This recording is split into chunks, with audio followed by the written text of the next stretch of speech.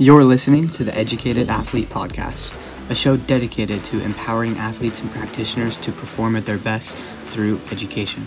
I'm Coach T, and I'm an exercise physiologist. If you want to elevate your game, take your fitness and sport performance to the next level, or become a better coach, this is the podcast for you. Let's learn. Let's get it. 100%. All right, Michael Brandt, my man. Dude, I am so stoked you're here. Welcome to the Educated Athlete Podcast. What is good? What is good, Trevor? The stoke is all mine. Truly. Let's go. Wonderful. So, Michael, can we start by just explaining to our audience who you are, what you do, the amazing company that you started? Sure. I'm Michael Brandt. I'm the CEO and co-founder of a company called Health via Modern Nutrition. You can find us on H.V.M.N.com or H.V.M.N. on any and all social networks. I'm also a distance runner. I'm a 242 marathoner. So, Ooh, not going to the Olympics, but also, faster than your average bear. It's around a 6:10 pace per mile. I was not always this way. I was in undergrad. I studied computer science and product design at Stanford. I was a big nerd, always active, but never, that dialed in. And I think part of how I've been able to make really quick progress, A, as a runner, and B, building a space at the forefront of modern nutrition has been just taking a rigorous systems approach, engineering approach to the human body, being really mindful about outputs and inputs, and thinking about the human body as this platform for innovation. And how do I move quickly? How do I empower a community of customers plus to make the most of their body? Right. 100%. Incredible story, man. What got you into health via modern nutrition? I mean, that is such an interesting space to go from computer science. Was there a switch? I'm assuming there was some sort of passion that was flipped at some point there, or something that happened, maybe an aha moment or. Yeah. So it became obvious to me at some point that the human body is the next platform for innovation. Okay. I've tried it all, right? Counting my footsteps, optimizing my sleep, sending my cheek swab to 23andMe. Okay. Yeah. Measuring my heart rate, everything, being in your lab, getting every biomarker measured around my health and performance. And it just became obvious that, the human body, your body, this is someone else told me this once, your body is the most sophisticated piece of technology that you'll ever own. And now is the time, right? We have all of this sophistication around hardware and software to be able to measure your outputs. I literally have a continuous glucose monitor right here. I was wearing one last week. I can go into more detail, but I'm about to reinstall one. Is that the levels? Yeah, exactly. The levels one? Yeah. Nice. Yeah. So I've been doing this stuff for 5, 6, 7 years, along with my co-founder and our whole team and a lot of our community here. And it just became obvious. I think the technology generation before us was smartphone apps and Snapchat, Instagram, Uber, all that stuff was I would say the previous wave of innovation. And I think the next most impactful wave of innovation for all of the globe is on and in the human body. So my company is particularly concerned with the inputs. We make nutrition products to help people optimize their metabolism, but we're standing on the shoulders of giants, right? We're part of this overall wave of the human body being something that people are thinking more about. Everyone has access to the internet and podcasts and all these hardware and software tools. Not everybody, right? Let's be fair, but broadened access, 1,000 times more access than a decade ago, because these things exist and before they didn't.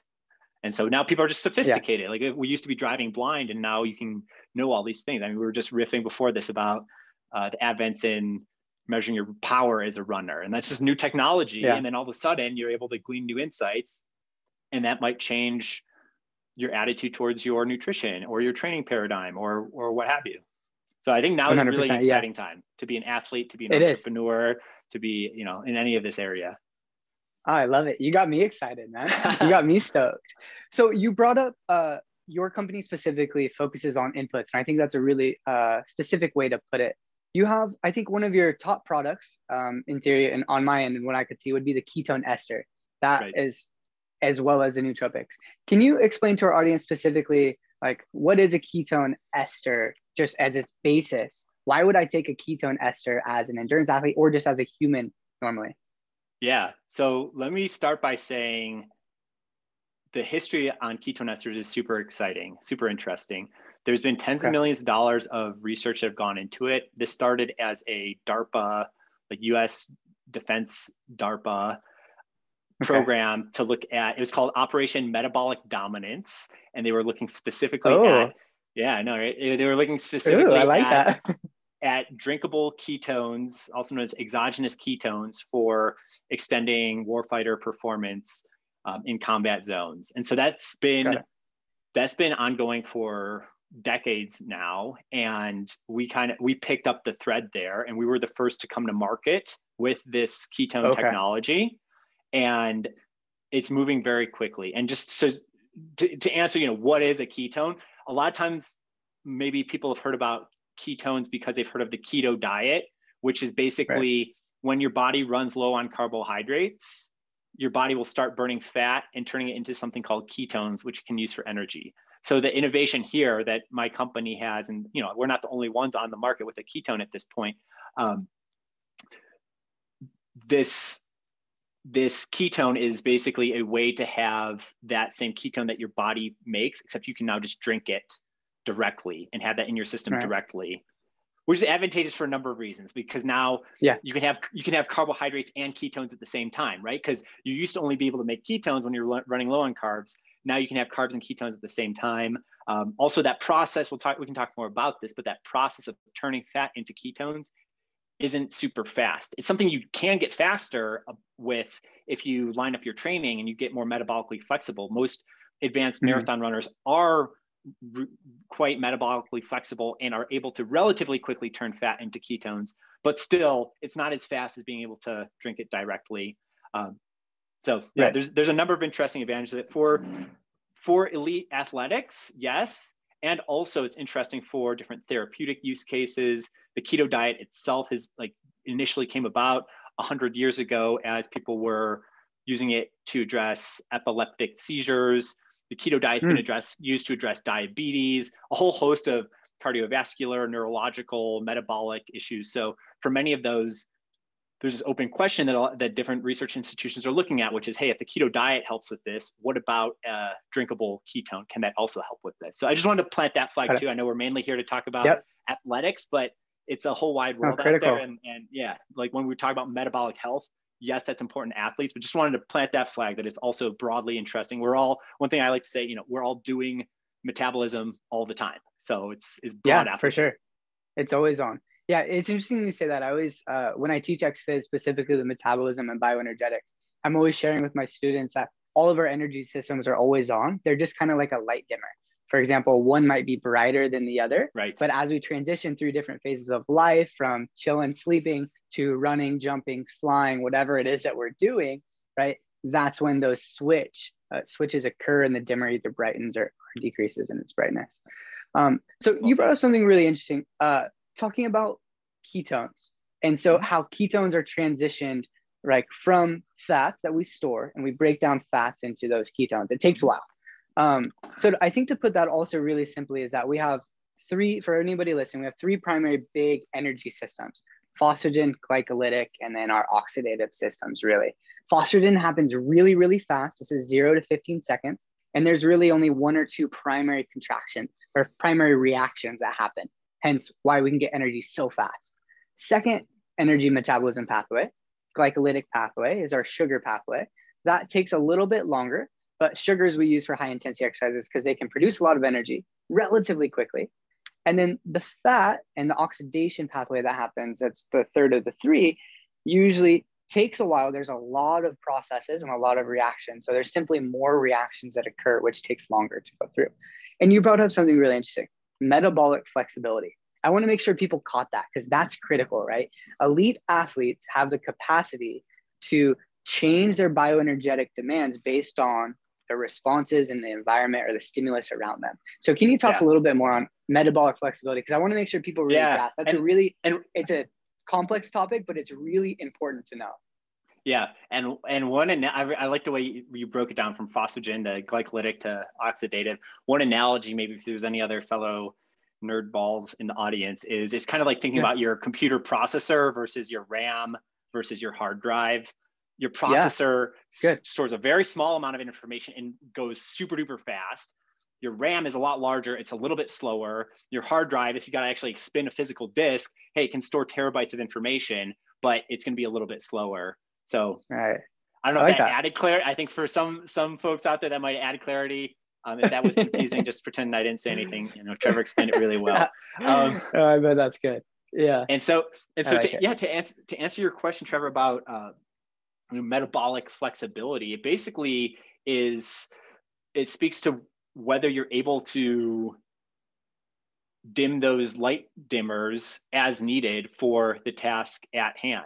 So it's not just that your light dimmer is a certain set way. It's like if you go on more long runs in a carbohydrate depleted state, your body will increase its ability to turn fat into ketones for usable energy. You'll literally create more enzymes to do that process. A lot of people maybe also know that, as you train, your muscles get more dense and sometimes larger and better at storing glycogen. So you're able to basically imagine a computer with more RAM. Like you're able to have more glycogen when you're a trained athlete than not.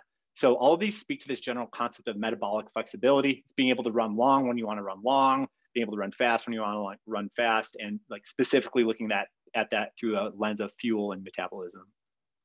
Critical. I love that response. That takes me back to a concept that I teach in XFIS too, called the SEDS principle. So specific adaptations to imposed demands. It's really the baseline of physiology of how we roll. And that specific adaptations to imposed demands explains exactly what you shared. So if you go on long runs a lot and you really stress the system, that oxidative system, and you're consistently using those oxidative enzymes, your body's going to super compensate and create a bigger storage of those. If you're constantly running out of glycogen, that's going to be a big stimulus to store more glycogen. Right. But on the other end, if you're not doing long runs and you're doing really fast, powerful things like sprints, your body's going to get better at storing phosphates, but it's not really going to get too much better at storing the other things unless you're doing those sprints repeated long-term and so on. So the SEDS principle is really what it gets to. And for anyone listening, if you want to get good at sprinting, you got to sprint. If you want to get good at running long distance, you got to run a long distance. And if you want to get fast at it, you got to run long distances fast as well. Yeah. So SED principle, also a good takeaway. I love that. Another thing, so I think this is a good segue into substrates specifically. Mm-hmm. So talking about fats, carbohydrates, and so on. So we just talked about the glycogen system predominant, which it uses and only uses sugars, aka carbohydrates, and the oxidative systems are what oxidize fats in the pathway. And so I think it's important to touch on the intensities and how different intensities require different substrates. So we know that there's this variable in exercise physiology as you came into the lab called the respiratory exchange ratio. So this is the amount of CO2 out per oxygen that we consume. And basically, if RER is low, around 0.7, that's 100% fat utilization. If RER is equal to 1, it's 100% carbohydrate utilization. That's right. And we know that variable increases as exercise intensity increases. So as we're chilling here talking, we got a little bit of metabolism working underneath. Maybe we're at a 0.8, 0.85, so 50-50. But if we're sleeping and snoozing, our RER is going to be closer to 7. And as we increase our intensity of exercise or start moving or whatever that it is, demands of like rigorous rhythmic movements, we're going to get to the carbs. So with that baseline of substrates, where do the ketone esters kick in? Because you brought up something really important. Yeah. Now, all of a sudden, rather than running out of carbs and then tapping into the fuels of the fats, you can have both processing at the same time. So you have this engine that's like turbocharged, plus you like added another engine almost inside of it, if that makes sense. If that's a proper analogy, I think so. But can you riff on that like substrate? So if I'm training, how does that help? So that's a great question. The short answer is that if you drink ketones and they're in your system, those will go to the top of the stack. Your body does not have a natural way to take ketones and like repack it into fat. So what happens when you drink ketones, it actually has a glycogen sparing effect. So it will literally burn ahead of your glucose, your glycogen breakdowns. So the ideal scenario to be in on race line for, the Boston Marathon is that over the course of your months of training, you have done training such that you've developed that metabolic flexibility, your body is very good at turning fat into ketones. And then, the week of, what do? You taper, you let your glycogen stores fully replete, you carb load the night before, you just full tank of glycogen. Breakfast on race day morning, have a banana, get ready, like just top off that carbohydrate store. Right. And so if we're keeping track, so we already have a very good metabolic flexibility. Our body knows what to do with fat when the rubber hits the road, and we have a full tank of carbs. If you then also drink ketones, it's basically just it's a third source. It's going through that fat pathway in parallel with your carbohydrates, but it's like front loaded on that pathway. So even if you're Kipchoge and you're amazing at metabolic flexibility, like ketones is basically like front running that oxidative process. Got it. And then as we work through that initial ketone ester that we ingested, then we'll get started into if we didn't take the ester pathway. The endogenous ketone. Generally speaking, right? Generally speaking, then we would be now to where we would have started without the ester and then getting going there. So you almost have a bit of a head start metabolically, but a huge metabolic advantage. Yeah. That's incredible. So one of the things that we worked on was we actually, I don't know if people are familiar with something called the hour, where I'll just explain it. Where basically you get into a velodrome on usually it's a track bike, single speed track bike, and you bike as far as you can in an hour. So we supplied ketones to the current record holder of the hour, Vittoria Bussi, an Italian woman cyclist. So she broke the record. So, faster than any woman has ever gone in a velodrome in an hour, powered in part with ketones. So that's a really sweet spot for us, because like kind of connecting the dots from what you're saying, like, if it's just a 100-meter dash, I don't think that ketones have much to offer. But once you start getting into that like hour to, marathon length exertion where fuel selection starts really mattering at the, glycolytic and oxidative levels, that's where this starts having a really interesting story to tell. Interesting. I love that. Yeah, that really clarifies the use case of ketones. And then another question for you too. So let's say we're not an athlete. Have you read, and this might be a bit far-fetched, but read or experienced anything with just like ketones and work? It's like work, the psychological stress and demand of the nervous system of working, like decision fatigue, all these things, fatigue that the central nervous system goes through. Have you guys thought about just the normal person taking a ketone throughout the day? We actually have a $6 million US SOCOM contract going right now. So it's Special Operations Command, where they have soldiers going through challenging physical endeavors and then being at altitude. So we can maybe connect the dots between RER and altitude, right? Because when you're at higher altitude, there's less oxygen. Your body is not able to go glycolytic as easily. So the ketones become even more important. Anyway, so you can imagine a troop of soldiers basically going through rigorous physical activity at simulated 15,000 feet of elevation, and then doing essentially target practice. So high cognitive load practice. What you'd expect is normally like control scenario, you get worse, right? If you ruck for 15 minutes at altitude and then you're doing target practice, you're going to get worse. What we've found is that ketones are able to recover a lot of that cognitive ability. So what is interesting. So what does that mean for your everyday person? If you're just sitting at your desk, maybe you didn't just ruck at 15K feet, but that a lot of times the way that we tease out knowledge in physiology is by pushing humans to the extreme and then taking that learning 100%. And then it can apply more broadly. But I can say, that it has that effect when you're at your desk or you're solving a hard problem or you're writing an essay. You have that kind of open-eyed cognitive sharpness feel. It's actually why a lot of people like the keto diet in general, or like doing intermittent fasting or having coffee with MCT oil in it. It's kind of the opposite of when you eat a super carby meal and then you're sleepy or you have the itis 90 minutes later. Interesting. This is like the opposite of that, where you're sharp, you're alert. Like I've done a 7-day fast before. A lot of people in our community do, that 7-day I would not necessarily recommend unless you're really into it for a certain reason. But I think, a lot of people in our community do like 16-hour fasts or 18-hour fasts where they eat within a 6 or 8 hour window. a lot of people do 24 or 36-hour fasts on occasion. And a lot of people report feeling really great. They feel really sharp. And a lot of that is, honestly, it's the ketones talking. So again, if you're able to just ingest it directly, it has those kind of eye-opening cognitive sharpness, just subjective effects. So I have a question on this, and I actually am not sure confident to answer this myself, but so can ketones cross the blood-brain barrier? So I know the brain, they can. Okay, great. So with that, I think that's really interesting because you always hear, especially in the media, that like sugar is the fuel source for the brain. You need more sugar. Like your brain starves for sugar. You see, I just saw this. I think it was a Netflix thing how like Neanderthals grew their brain by like a ton of carbohydrate intake and sugar intake. And I heard I heard it was magic mushrooms. Yeah, that helped expand. Lots of magic mushrooms. Yeah. So is it interesting to talk about this actually? Yeah. So with that, I think it's really interesting that a lot of people don't, or maybe that's not out there, that ketones and fats are really a primary driving force of metabolism in the brain as well.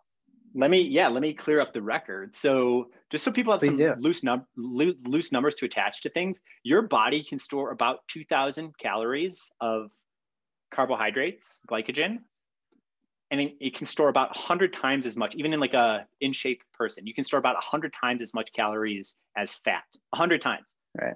So 2,000 calories might seem like familiar because that's kind of what's recommended to eat on a daily basis. So you can think about it, like you have basically like this carbohydrate camelback that you're wearing that has enough fuel for you for like a day. And then after that day, you're out. And then your body needs to have a backup energy source because you're right. We have this big brain. And what's supposed to happen if you don't eat carbohydrates for a day? So that's why that's a strong theory of why we developed the ability to even make ketones, and why it's a very clear yes. Yeah. The brain does use ketones is because, and part of the theory of why we do that is to be able to support our big brain, despite the fact that we don't have a lot of glycogen on deck for many days, right? Because like prehistoric human didn't have Skittles. They didn't have Skittles. Like, they weren't snacking on those. High glycemic. They barely even had bananas and berries, and all that stuff looked way different and was way less seasonal and way different, and more seedy, more fatty, right? Yeah. So there's a big idea that, hey, why are humans so good at ketosis is actually because of that big brain that we have, and that's been a huge metabolic advantage for us.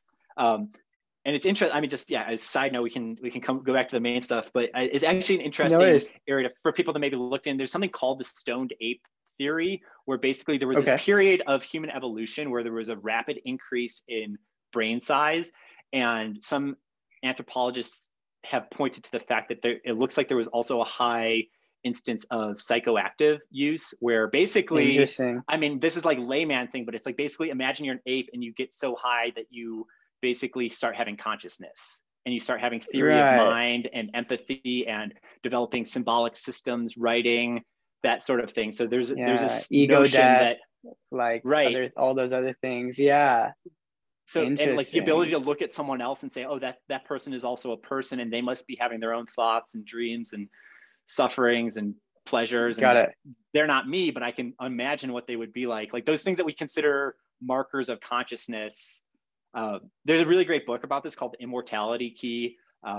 We actually interviewed the author of that on the H.V.M.N. podcast as well. So it's an interesting area. There's also a movie called Fantastic Fungi that goes into this. I have no skin in the game. Like we're not like commercializing on psilocybin right now or anything like that, but interesting area for folks to check out. Yeah, super interesting. Yeah, I'm totally out of scope too. I'm not an anthropologist in any nature, but I absolutely love the topic. That's dope. I'm actually going to do some reading after this for sure, and check that theory out. But as you said, topping back into one of the topics. So you talked about a concept earlier about cycling substrate specifically to perform well in a race, aka nutritional periodization. And I think that's one of the big takeaways that we can talk about today, is that at not all points throughout someone's training cycle or lifespan will the ketone ester be the optimal fuel source for them to use, right? And at some points, carbohydrates aren't, like carb loading isn't going to really help you either. So if you could enlighten us on your thoughts on nutritional periodization and the training cycle, specifically of a runner having that tempo run, a hard run, a long and slow run. Like, how do you work through nutrition, and how do you even consider, wait, I'm supposed to eat different the day before each of those different intensities runs? Like, whoa, mind-blowing concept, next level. And that's where we're at with modern nutrition and modern science. So please enlighten us there. Love it. And it reminds me of the saying that the fourth sport of triathlon is nutrition, that it's impossible. I don't know if you heard that. It's impossible to get to a certain level of, performance in a Ironman type event or a half Ironman or a marathon, anything that's long like that. It's impossible to get to your true potential if you're not taking nutrition seriously. So let me address that. So a lot with marathon running, oftentimes it's divided into 3 stages. So I know, like, personally, I'll train off of the Scott Douglas advanced marathoning book. I know, like, Hal Higdon has I'm sure people know, like, there's the top 2, 3, 4 guides that everyone goes to. I know, there's Jack Daniel's running formula. A lot of people who put together guides will put together, 3 different phases where it's like base building, and then like you're kind of hybrid, you're doing some speed work, and then there's kind of this finishing phase. And not surprisingly, your nutrition needs will change throughout those as well. One way I think about it is that if you're doing, what is the goal of the workout? That's maybe the most immediate answer. So if your workout, whichever phase that you're in, if you're doing a run that is long and slow, so you're doing like a zone 2, 16 miles, the goal there is to be able to train your body to be very efficient at a relatively low heart rate. And also, because it's a relatively low rate of exertion, your body should get away with using fat, not glycogen, for that workout.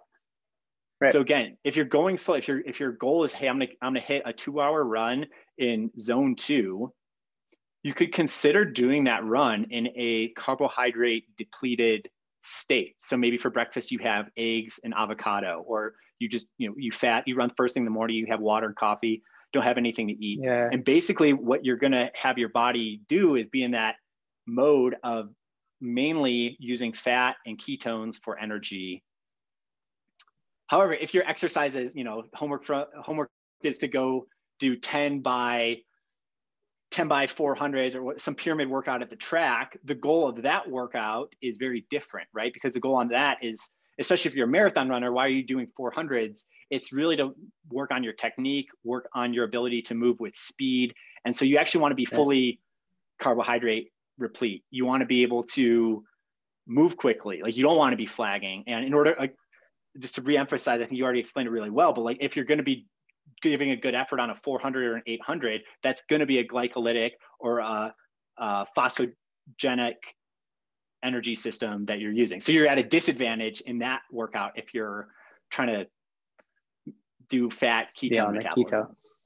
Right, 100%. I think a really important thing to sum up what you're sharing is, so I was a head strength coach, and I worked with some athletes at the collegiate level, a couple of which were experimenting with the keto diet. This is 2016. I think, correct me if I'm wrong, but around the height of the social media keto state, it was on CNN, you know what I mean? That area, those years. And so they gave it a shot, and they would come in and they would do their lifts and their power movements and everything. And their performance would just be shot. They had barely any strength in the power movements. Their sprint times dropped. But what was interesting is that they were able to maintain the same sprint speed, even though it was lower, for a longer duration. So they had better energy metabolism, but you're not as fast, right? So they were significantly slower, but in the sport they were playing, football, that didn't make sense. That was not a good fit for that metabolic workload, right? It's an absolute power sport. So that hopefully that gives some more context to that scenario, is that we all have specific bioenergetic demands, and there's bioenergetic specificity associated with each thing that we're doing. So loading and thinking about your nutrition based on what you're going to do is critical. And then I have one other question for you. And so I'm curious, as your thought, not only like as not even, maybe not as a competitor, proper way to put this, but so you have like Goo energy gels, you have all these intake things like sugar molecules, right? And we know that around 60 minutes to 90 minutes into an intense bout of exercise, glycogen usually starts to really plummet. We really start to see plummets. It's plummeting the whole time. It just drops below a certain threshold at 69 minutes where you the start usual to flag. Correct. Excuse me. Yeah. 100%. So at that point, right, that's when it's in theory, it's really important to start taking this exogenous carbohydrate to get those fuel levels back up. But our body doesn't have time to reconvert that back into glycogen. It only turns into glucose, right? We just use what's in the blood really quickly, and not fast enough to really use it that quick. So I'm curious your thoughts with during race nutrition. And so as a 242 marathoner, like your thoughts there, if that makes sense. Yeah, no, that makes a lot of sense. So to be clear, what I do when I run marathons, and what I think is probably best standard advice is fuel before you need it. Like if you're hungry, it's already too late. If you're starting to flag, it's already too late. So it feels funny when you're in like peak athletic shape and you've tapered and the race just started half an hour ago. You're like, 5 miles into it. And like, you're not remotely hungry yet, but that's actually the time to take your first GU or your first Mortons. Because here's what's going on, right? Your body is burning carbohydrate. It's burning glycogen faster than you could possibly digest it. Your GI system has a certain rate limit to it.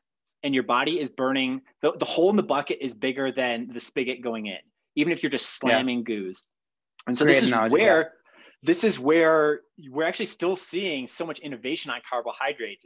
It's interesting, right? Because Gatorade launched with the Florida Gators back in 1980 something, 1970 something. And we're still to this day, like, Morton is still, pushing things forward. GU is still coming up with GU pouches that you have multiple types of carbohydrates in it to try to basically like parallelize out. Like, hey, instead of just giving you this one bolus of carbohydrate, can we give it to you in 2, 3, 4 different forms that can like parallelize through parts of the GI process, so they're able to get processed, it's like multiple lines at the checkout at the supermarket instead of one line. That's like, relative to the GI index, right? The glycemic index. So basically one's going to hit the bloodstream really quickly. The other is going to metabolize slightly slower and slower and slower.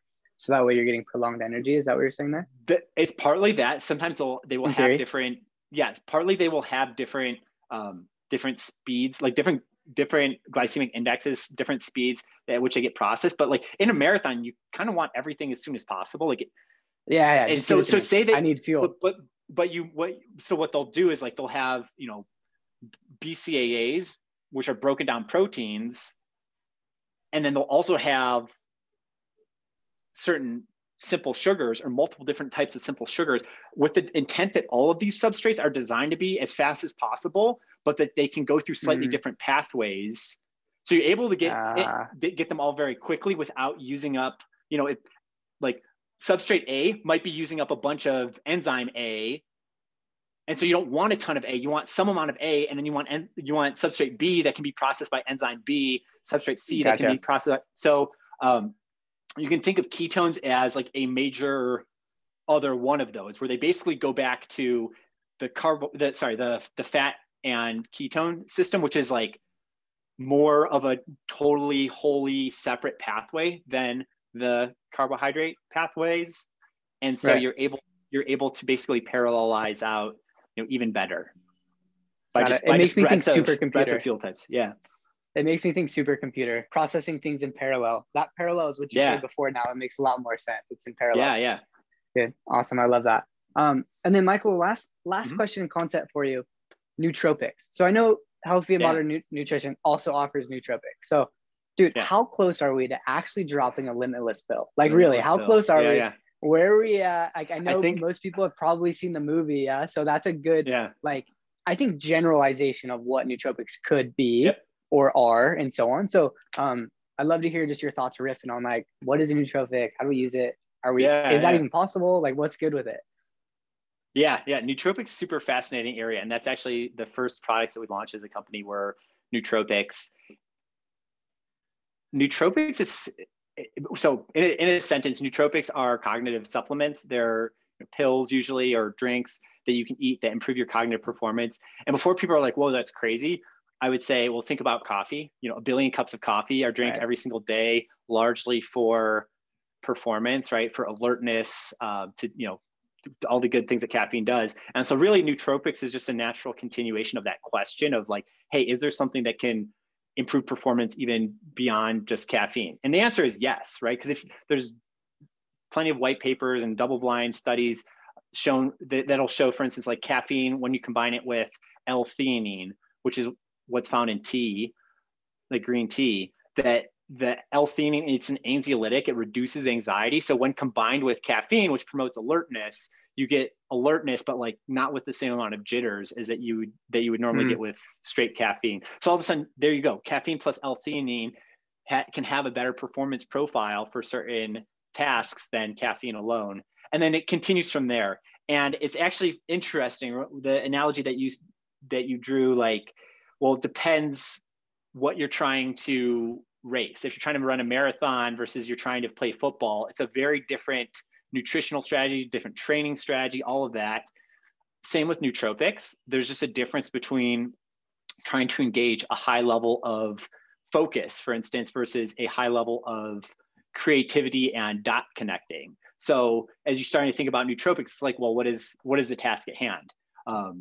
Do I want to, sit and focus and have really quick reaction time, or do I want to come up with that outside of the box idea that I didn't already have? So there's this broad area of nootropics, and an area that's really exciting. Incredible. And a lot of developments going on there, obviously, as different compounds are moving from illegal to therapeutic to recreational use, and then just more sophistication from different people on how to utilize them, as well as kind of what we were talking about at the front of the call, like, ability to measure it, to even know what it's working, to be able to, hey, how is my cognitive performance today? How am I doing on these tests? How am I feeling in a mood and subjective way? And being able to measure those in a rigorous scientific way to be able to optimize them would be the goal. Good. I love it. Man, you have dropped some absolute gems. I really, really appreciate you hopping on, man. Much love. Thank you so much. Thank you so much, Trevor. Really appreciate the time. Of course. Before we hop off, I want to make sure people know how to find you. You said hvmn.com, best avenue. Like, if you guys haven't checked out these resources, you guys also have a blog I was peeking through. You have a ton of good educational content on nootropics, on ketone esters. Like, if you haven't, check it out, try it. If anything, order some and experience it, because I'll tell you what, I tried your ester that you gave me when you came into the lab for a marathon trial, and I was pumping with a PR, actually straight up PR. So amazing. Like, I broke 3. It was incredible. So amazing. Awesome, yeah. Check us out at hvmn.com, and, find me on Twitter. I tweet back. Find me on BDM _runner. Find me directly, or find the company. Love to hear from folks. Awesome. All right, man. Thank you for hopping on.